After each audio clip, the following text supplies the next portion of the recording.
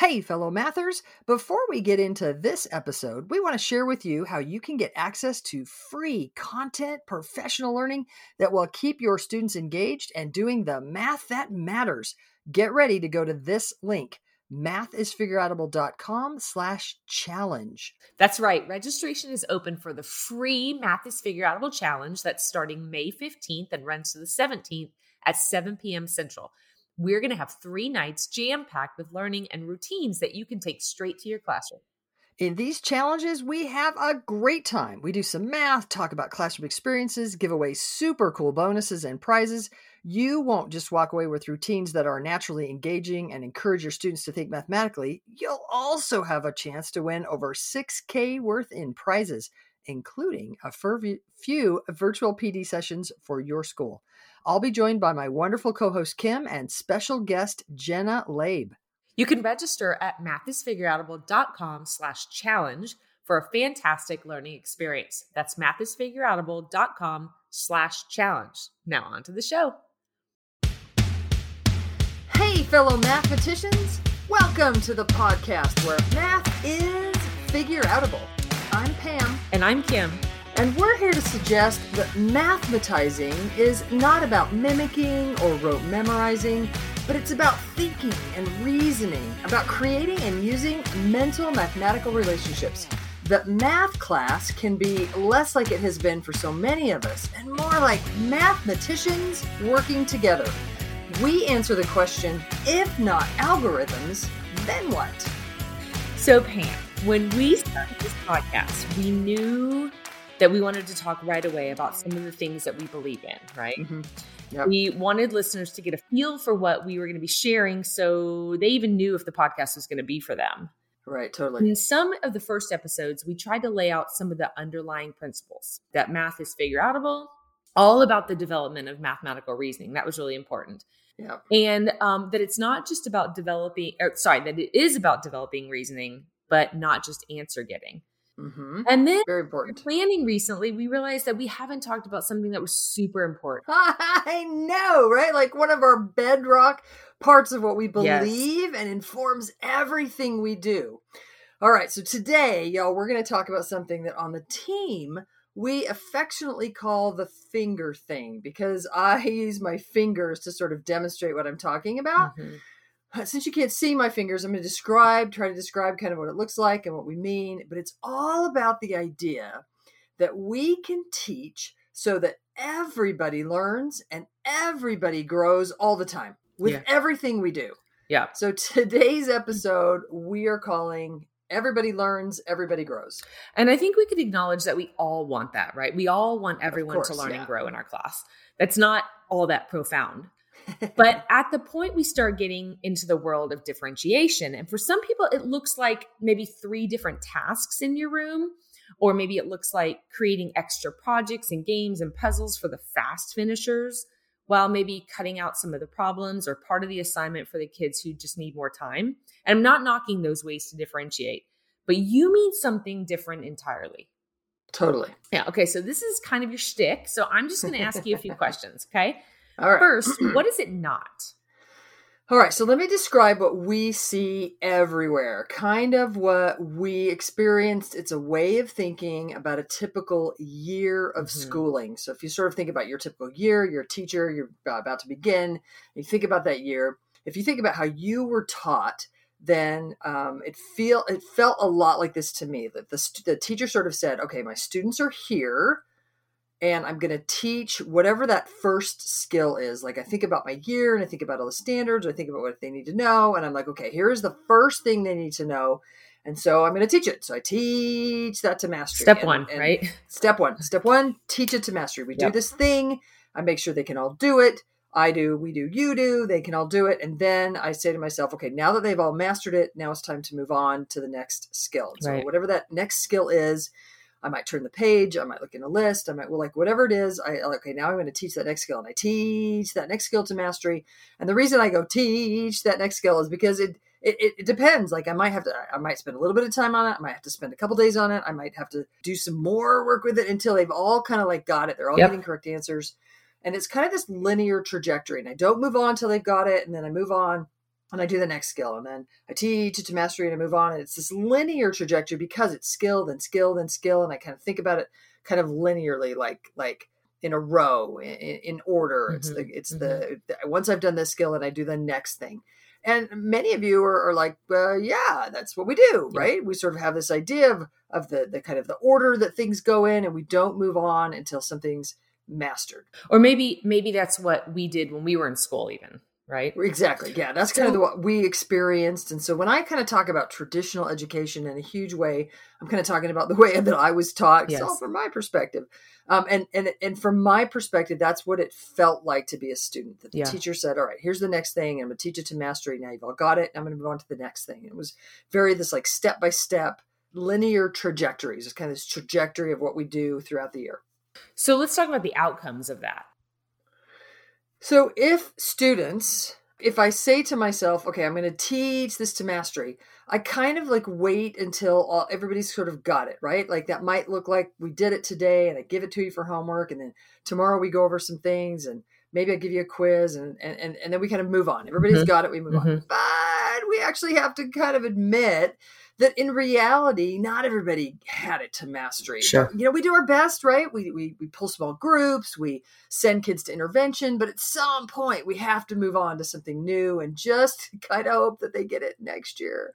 Or in their pull-out group or something. There are some other outcomes to that. So one outcome is some students fall behind. They just can't kind of hang to what's happening. Maybe they look like they've got it Tuesday, but by Wednesday, they're not good memorizers. They don't kind of hang on to it. So some students don't hang on.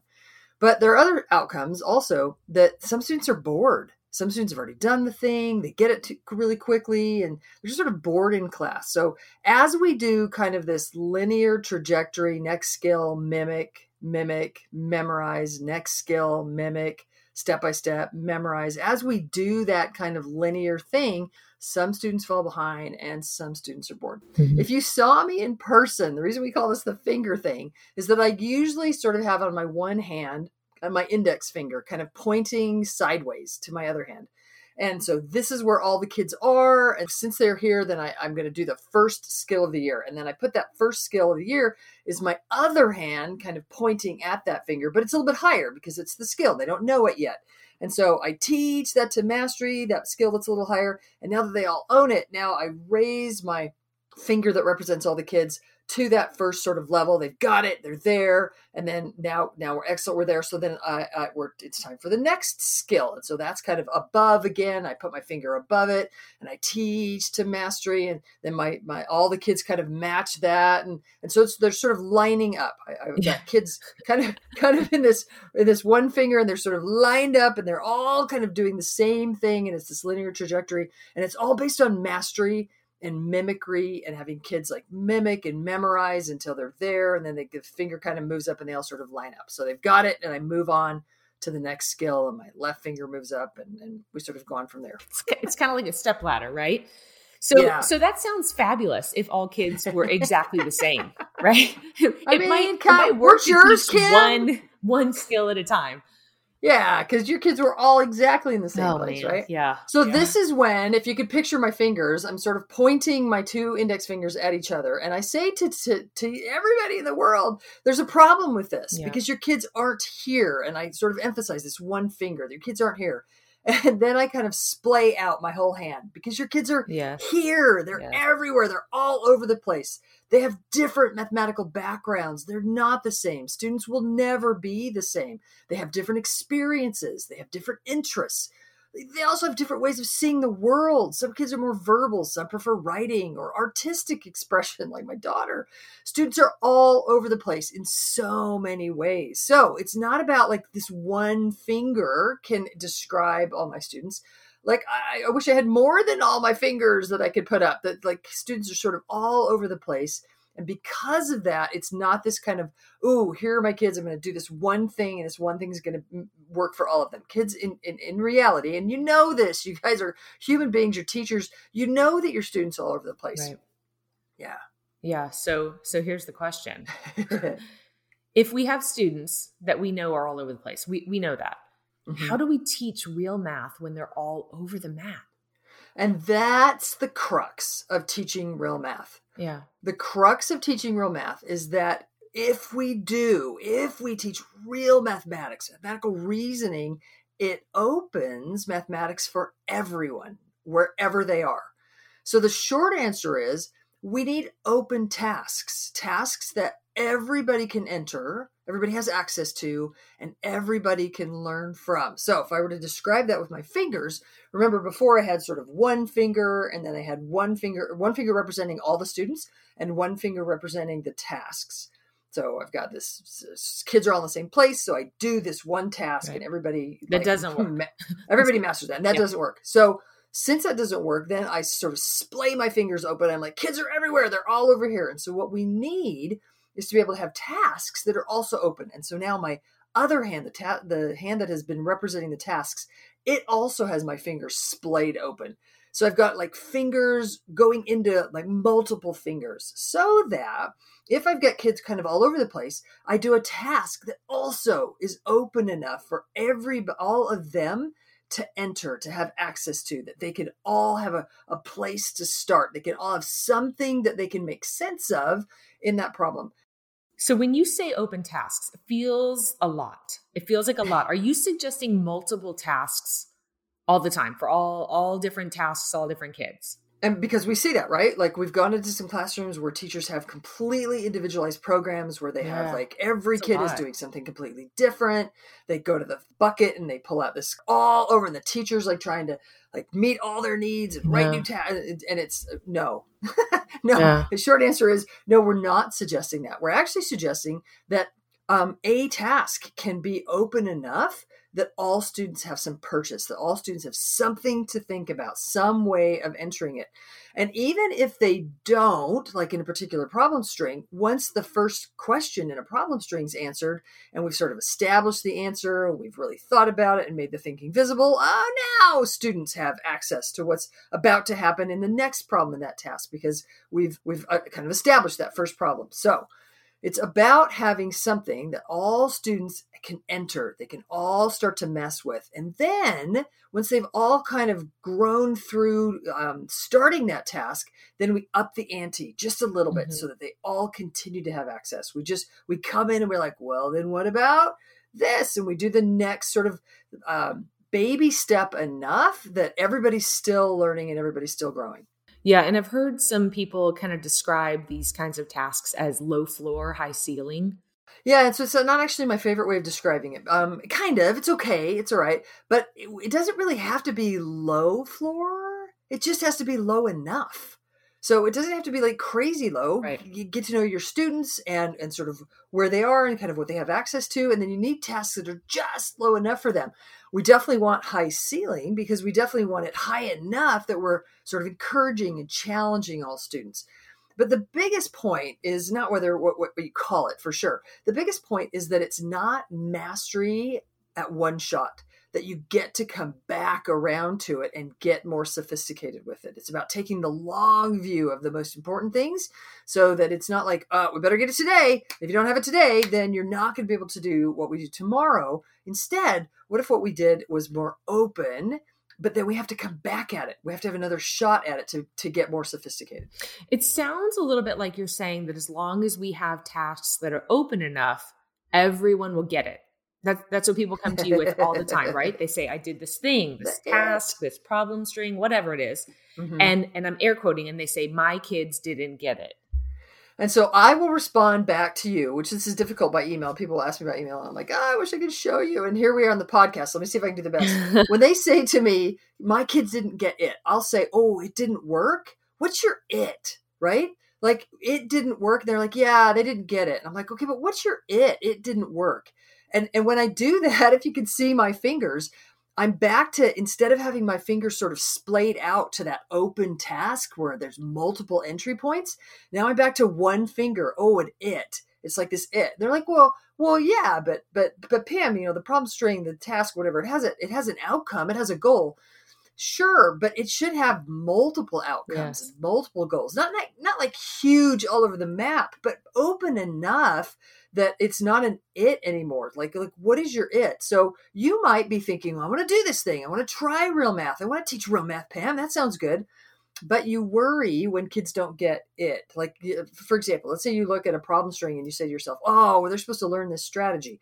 And when you start doing the problem string, they're not all doing the strategy. And you're thinking, oh no, like, because we're used to this sort of mastery approach. We're used to an it, and the kids all need to be doing it before we're done with the I do, we do, you do.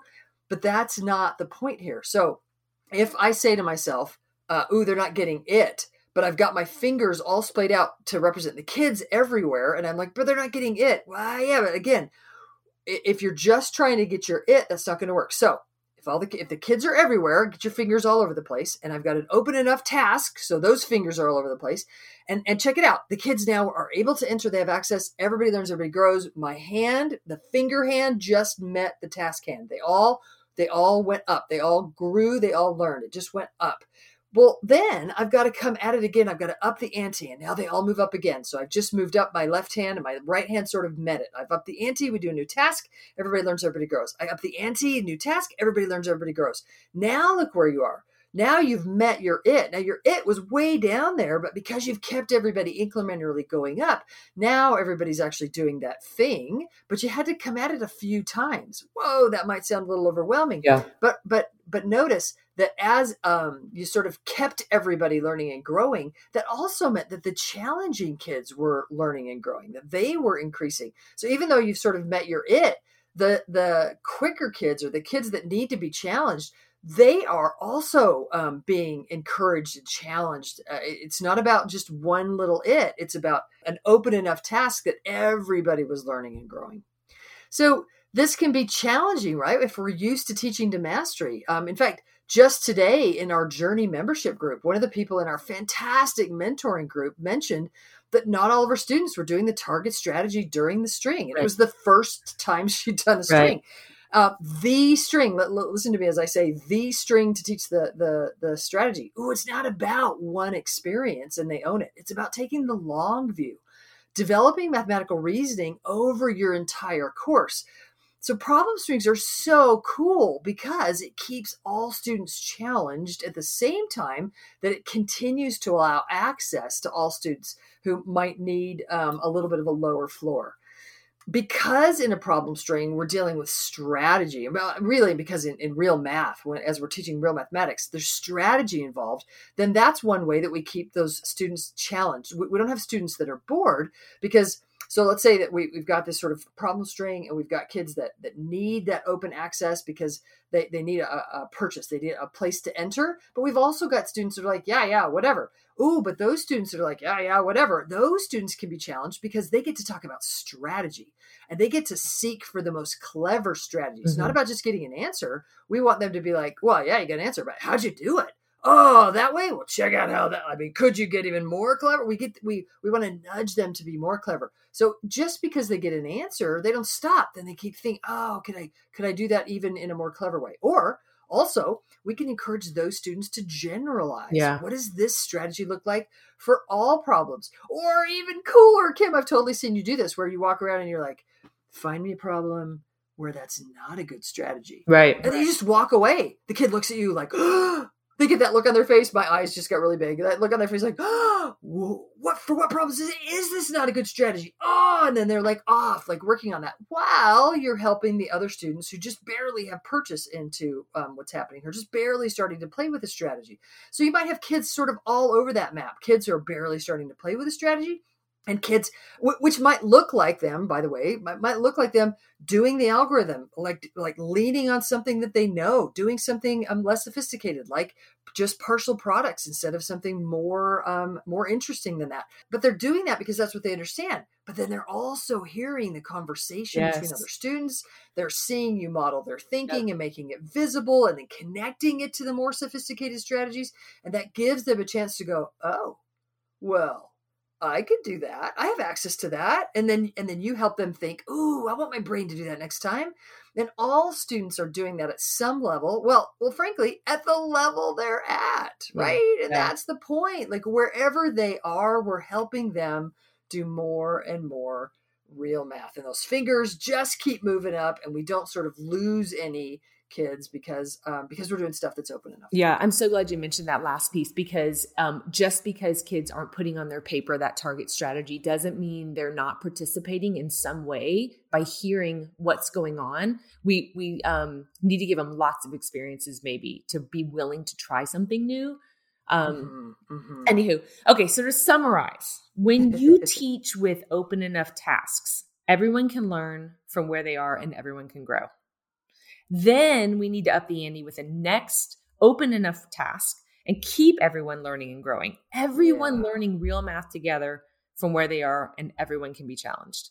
Absolutely. Super, super. I'm glad that we had a chance to talk about everybody learning and everybody growing. Remember, y'all, to join us on Math Strat Chat on Facebook, Twitter, or Instagram on Wednesday evenings, where we explore problems with the world. Hey, if you find the podcast helpful, please rate it and give us a review. We get the biggest kick out of reading your comments. Just like a PA math teacher said not too long ago, I am blown away each week with your ideas, and I leave ready to tell my 6th grade students what I learned. Thanks so much. Woo! We really appreciate that. Nice. Thanks, PA Math Teacher, for that review. We appreciate it if you guys also would give us a review. That helps more people find the podcast. So, if you're interested to learn more math and you want to help yourself and students develop as mathematicians, then don't miss the Math is Figureoutable podcast, because math is figureoutable.